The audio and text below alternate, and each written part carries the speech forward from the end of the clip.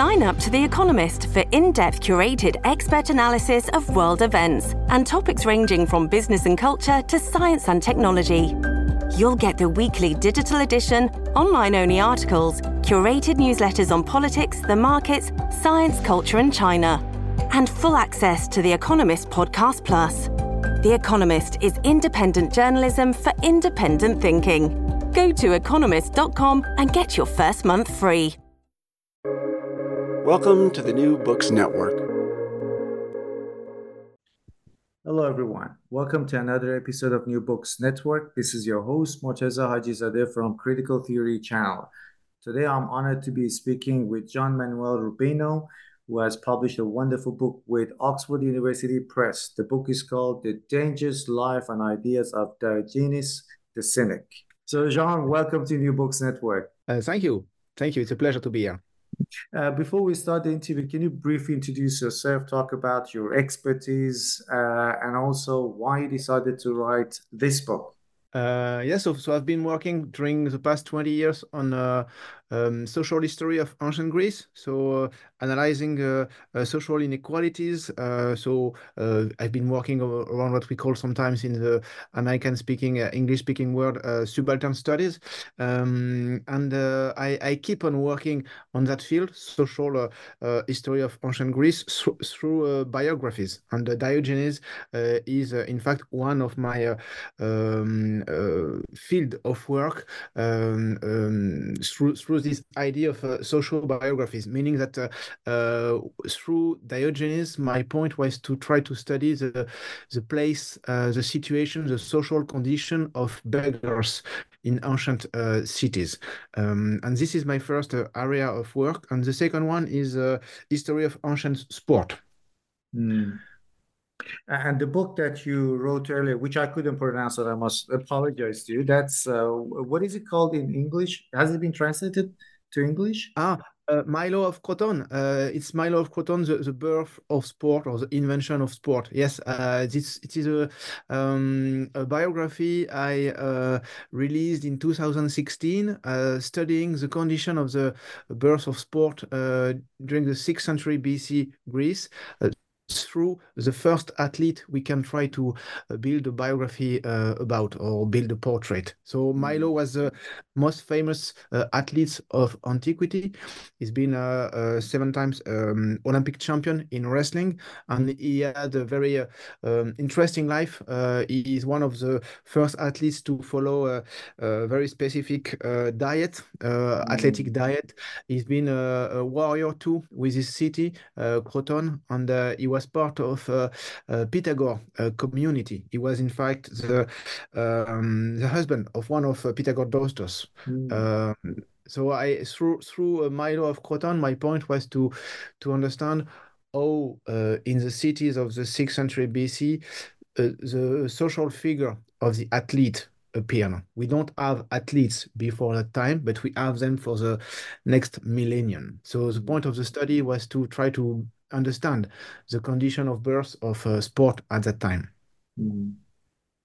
And tell us about this current book that we're discussing, The Dangerous Life and Ideas of Diogenes the Cynic. There are a lot of books about Diogenes. Why you decided to write this book, and what makes it a bit different from the existing books? Yeah, the point was to try to build an historical portrait. So it was the core idea was not to build a description of the philosophy only, but to provide context to the life of Diogenes and to his philosophy, meaning that I try through the book to show that there are very strong links between the context of Diogenes' life and his philosophical proposals. So that was the point. The point was to approach Diogenes in an historical angle and point of view, and not only a philosophical one. He's quite famous for those who love philosophy, but let's just assume that some of our listeners are not familiar with him. So for the sake of the uninitiated, can you briefly tell us who Diogenes was and what his ideas were, very, very briefly? Then we'll delve deeper into his ideas in your book. Yeah, he's a man of the 4th century BC. He's a Greek from a Greek city from the Black Sea, Sinop. And the main point of the Cynic philosophy was to defend the idea of a life of simplicity, a life of autarky, with no belonging, no attachment to anything. Hmm. So let's talk about some of his ideas. Uh, but before that, what were some available direct textual sources about him that have come from antiquity? How do we know about him and his life? Yeah, we have some Greek sources, Latin sources, and Arabic medieval sources which are providing a lot of anecdotes about Diogenes. The biggest piece of evidence comes from an author of the 3rd century after Christ, who is named with an homonym of Diogenes. His name is Diogenes of Laertius. Hmm. So he was um, an historian of philosophy in a way, and he made kind of a history of ancient philosophy through the different schools and through portraits. And he made a portrait of Diogenes and the other Cynics too, other Cynic philosophers too. And through this life of Diogenes, we get a big part of the information and data we have about Diogenes. Basically, we have mainly anecdotes about Diogenes' life and kind of wisdom sayings that Diogenes is supposed to have said in different situations and contexts. We don't have much documents from Diogenes himself, apart from some fragment of political philosophy treatise that we get from Philodemos of Gadara. So we have some very little, very few texts of Diogenes himself transmitted through fragments. But most of our knowledge comes from anecdotes and sayings attributed to Diogenes. Hmm. And he let's say who was his father and how did he become Diogenes himself became a slave. In your book you discuss that part, so can you tell us a little bit about his life before he decided to become a cynic, and also how he was enslaved and how he gained his freedom back? Okay, so he's born in Sinop, so in a Greek city of the south shore of the North Sea, the Black Sea, sorry. He lived there for the first part of his life with his father and his family. His father, Icesius, was sometimes at least a magistrate, so he had some responsibilities in the city, dealing mainly with the change of money on the market. He was what Greek called trapezites, so meaning someone was changing money mainly and doing some kind of banking activity. So that's the first information we have about Diogenes. We also know that he was forced to exile after a kind of complex affair of counterfeited money. So he had to go away from his city very quickly, not to be put in jail or even maybe executed at the time. He was involved in Mm, this counterfeiting money affair.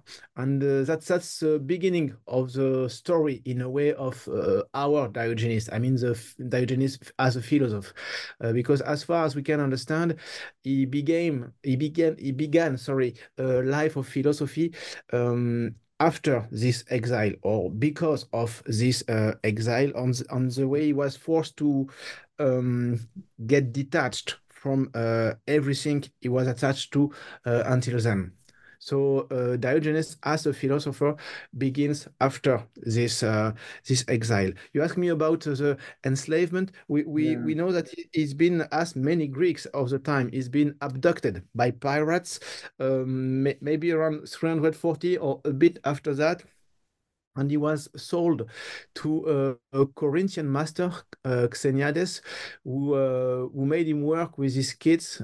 So he was at the same time a kind of tutor for the children, tutor of children of Xeniades, and then he was also a steward of his estate. And after some years, he was released, he was freed, and he came back to freedom because of a decision of enfranchisement of Xeniades, his master.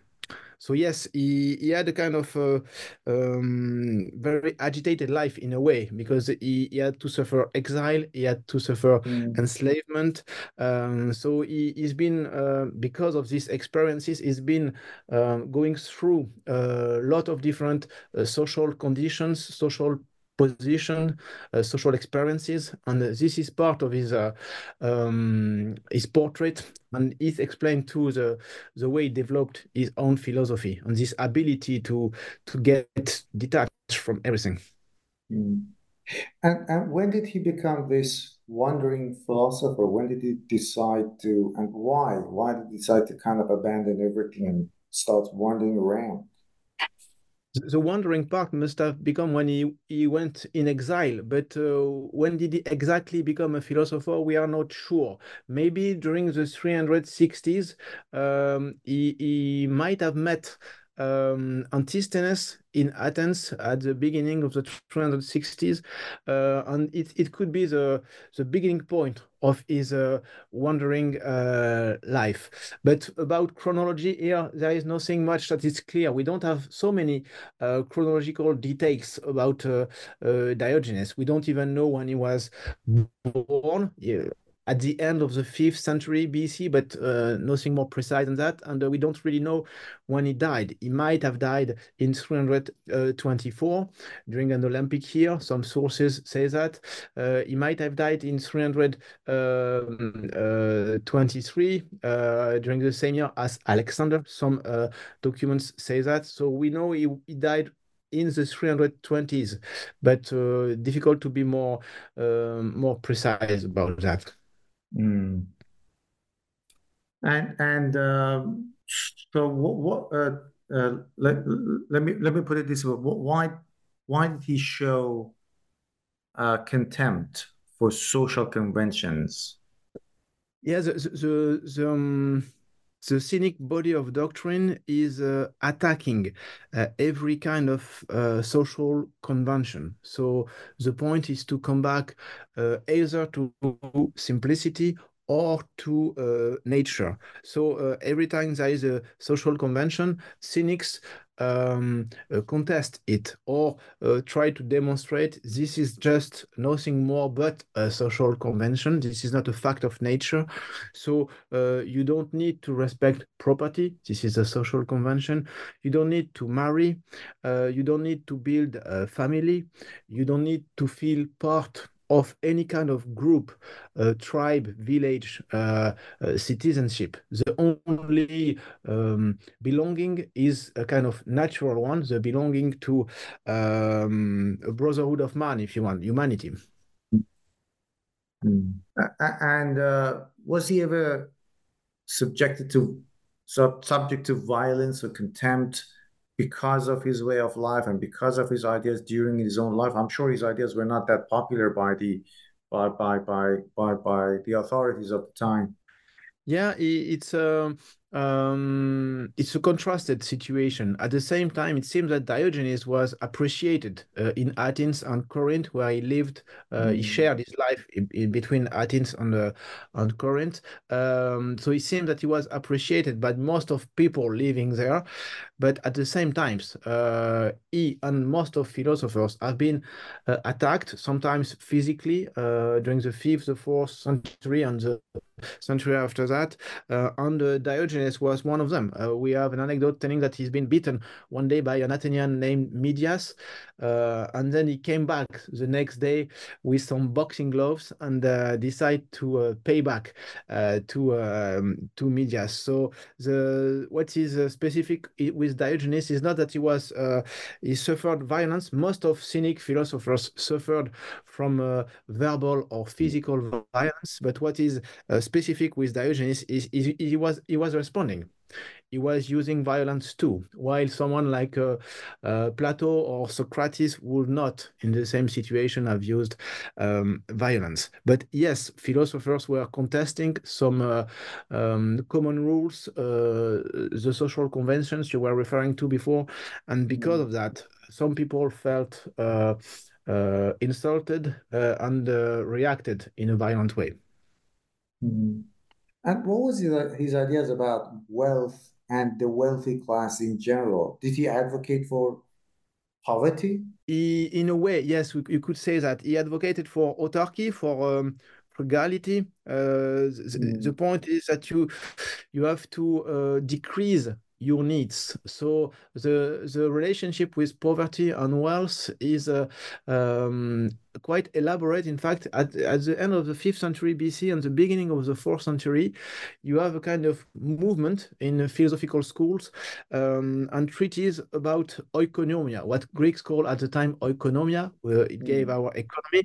And oikonomia is a kind of new field of thinking, which is about the management of the household of someone. So new terms appear in the Greek language. Oikonomos, with the guy who is administering his house, the man who is administering his house. The verb oikonomeo, which means that you are managing your household, and etc. And what I'm trying to say is there is a kind of new autonomous field of science, which is about understanding the rules of domestic management. And the cynics have been part of that movement and have been developing some thoughts about what you need in a house, what you don't need, what relationship it has to be between your needs and your means. And the main point here is that in Diogenes' idea, the relationship of someone with wealth and poverty is quite easy. Even if you have huge money, if you have lots of social obligation and you have lots of needs, you can feel poor.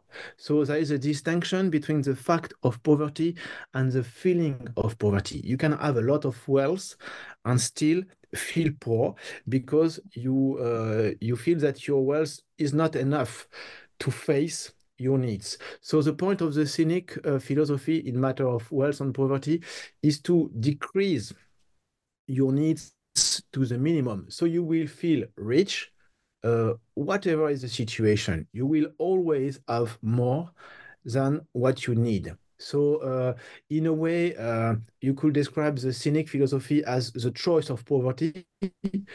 And in another way, you could say that in a Cynic point of view, Cynic life is to be rich, whatever is your material situation. Mm. And you spoke about in a way, we can argue that he was kind of advocating for frugality, but he transformed the idea of, let's say, begging and turned it into something reciprocal, a reciprocal practice. How did he do that, and what did he mean by begging being a reciprocal practice? Yeah, the thing is, in the social life of the cities of the time, there is a value, very important, a key value, which is called philia, that we can translate by reciprocity. And philia is a kind of relationship you have to build with people around you, your family, your friends, your neighbors. And this kind of relation of reciprocity will provide protection and security when you need it. So you help your neighbor, and someday when you will need his help, he will provide it. That's the logic of the system. In a way, it's a kind of social security system, but the ancient version of it. And so the point is, you always have have to build this kind of reciprocal relationships. And beggars in the Greek world were considered as exceptions to that. They were parasites. They were understood as parasites because they were never giving back anything. So you give something to the beggar, and the beggar never gives back. So, in a Greek point of view, this was a huge social issue because then the beggars were out of the social game, if you want. And what is original with the Cynic philosophy on that point is that Diogenes said, okay, we don't ask for alms. In fact, yes, we ask for alms, but we provide in return some kind of philosophical help, philosophical advice, orientations. So it is reciprocal. So what is original with philosophical way of begging is that exactly the fact that begging is no longer a kind of asymmetric behavior or social action, but it's a reciprocal one because the beggar asks for alms but provide something in return. So it's a kind of re-evaluation of the act of begging. Mm. That's a quite interesting way of looking at it. Um, what about the idea how he also believed that we can achieve self-sufficiency and freedom by practicing one's body. What did he mean by that? And how do we achieve those ideas of self-sufficiency and freedom through Yeah, bodily yeah. practices? Yes, the thing is the first point is cynicism is not only a body of doctrine; it's a philosophy of action, in Mm, action. So your body is involved in your philosophy because you are acting every day as an agent of your own philosophy, not only a scholar talking about ideas, but you are behaving in a physical point of view and in an everyday point of view as a cynic. And the body is involved because the body has some needs. So it's a question of comfort.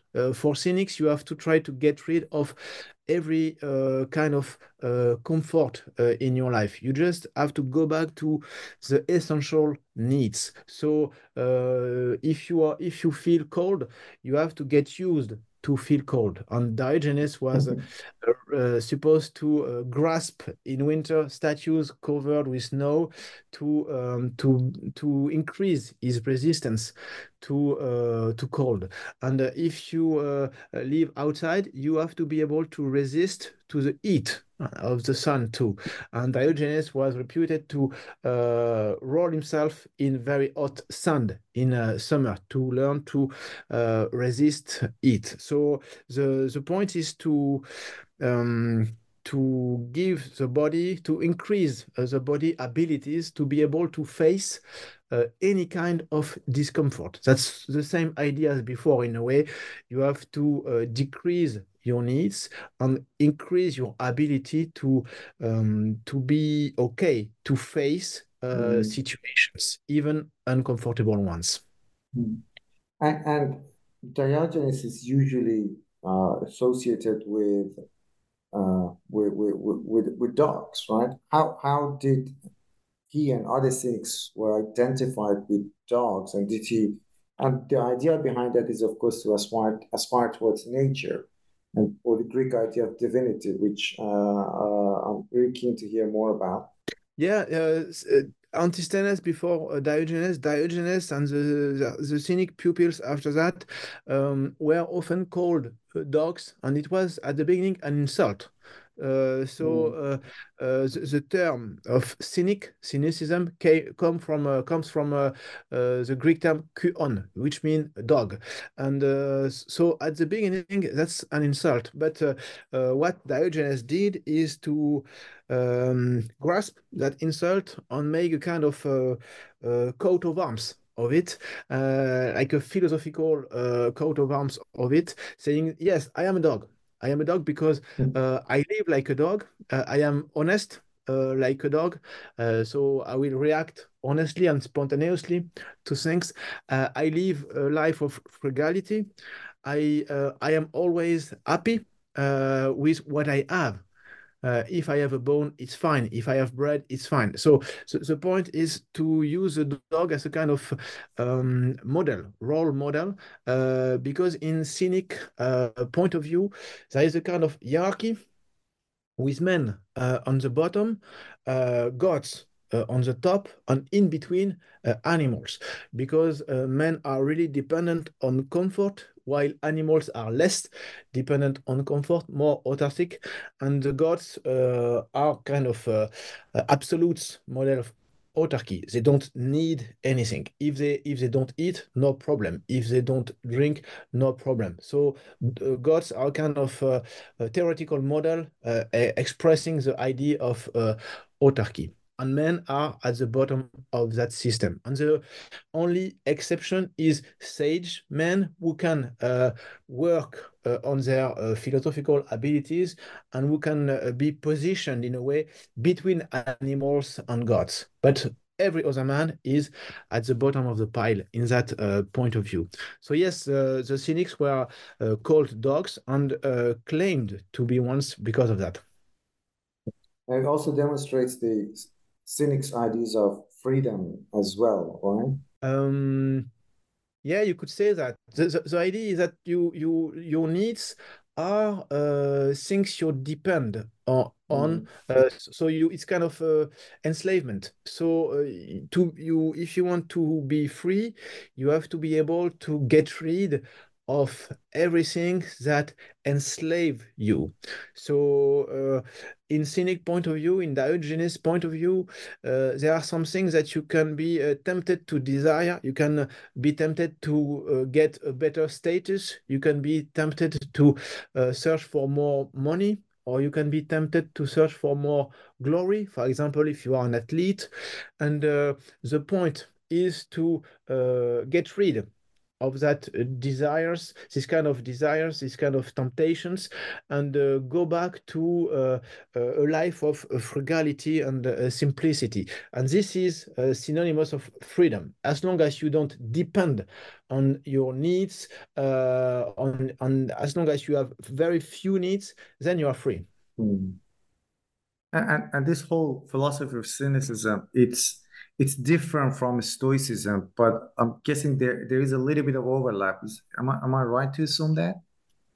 Yes, you could say that Stoics are Stoic philosophical movement is a kind of child of Cynicism Mm. philosophical movement. The one of the difference is that the tendency to transgression, which is very, very strong in a Cynic approach of philosophy, is more or less absent from Stoic philosophy. So the Stoic are some kind of reasonable cynics, if you want. It's a nice way to put it there. Um, Thank you very, very much, Jean, for talking with us on New Books Network about your wonderful book, The Dangerous Life and Ideas of Diogenes the Cynic. It's a very short and accessible book, and it's quite insightful. There are lots of great ideas which can beautifully introduce the ideas of Diogenes to us. Thank you very much for taking the time to talk with us on New Books Network.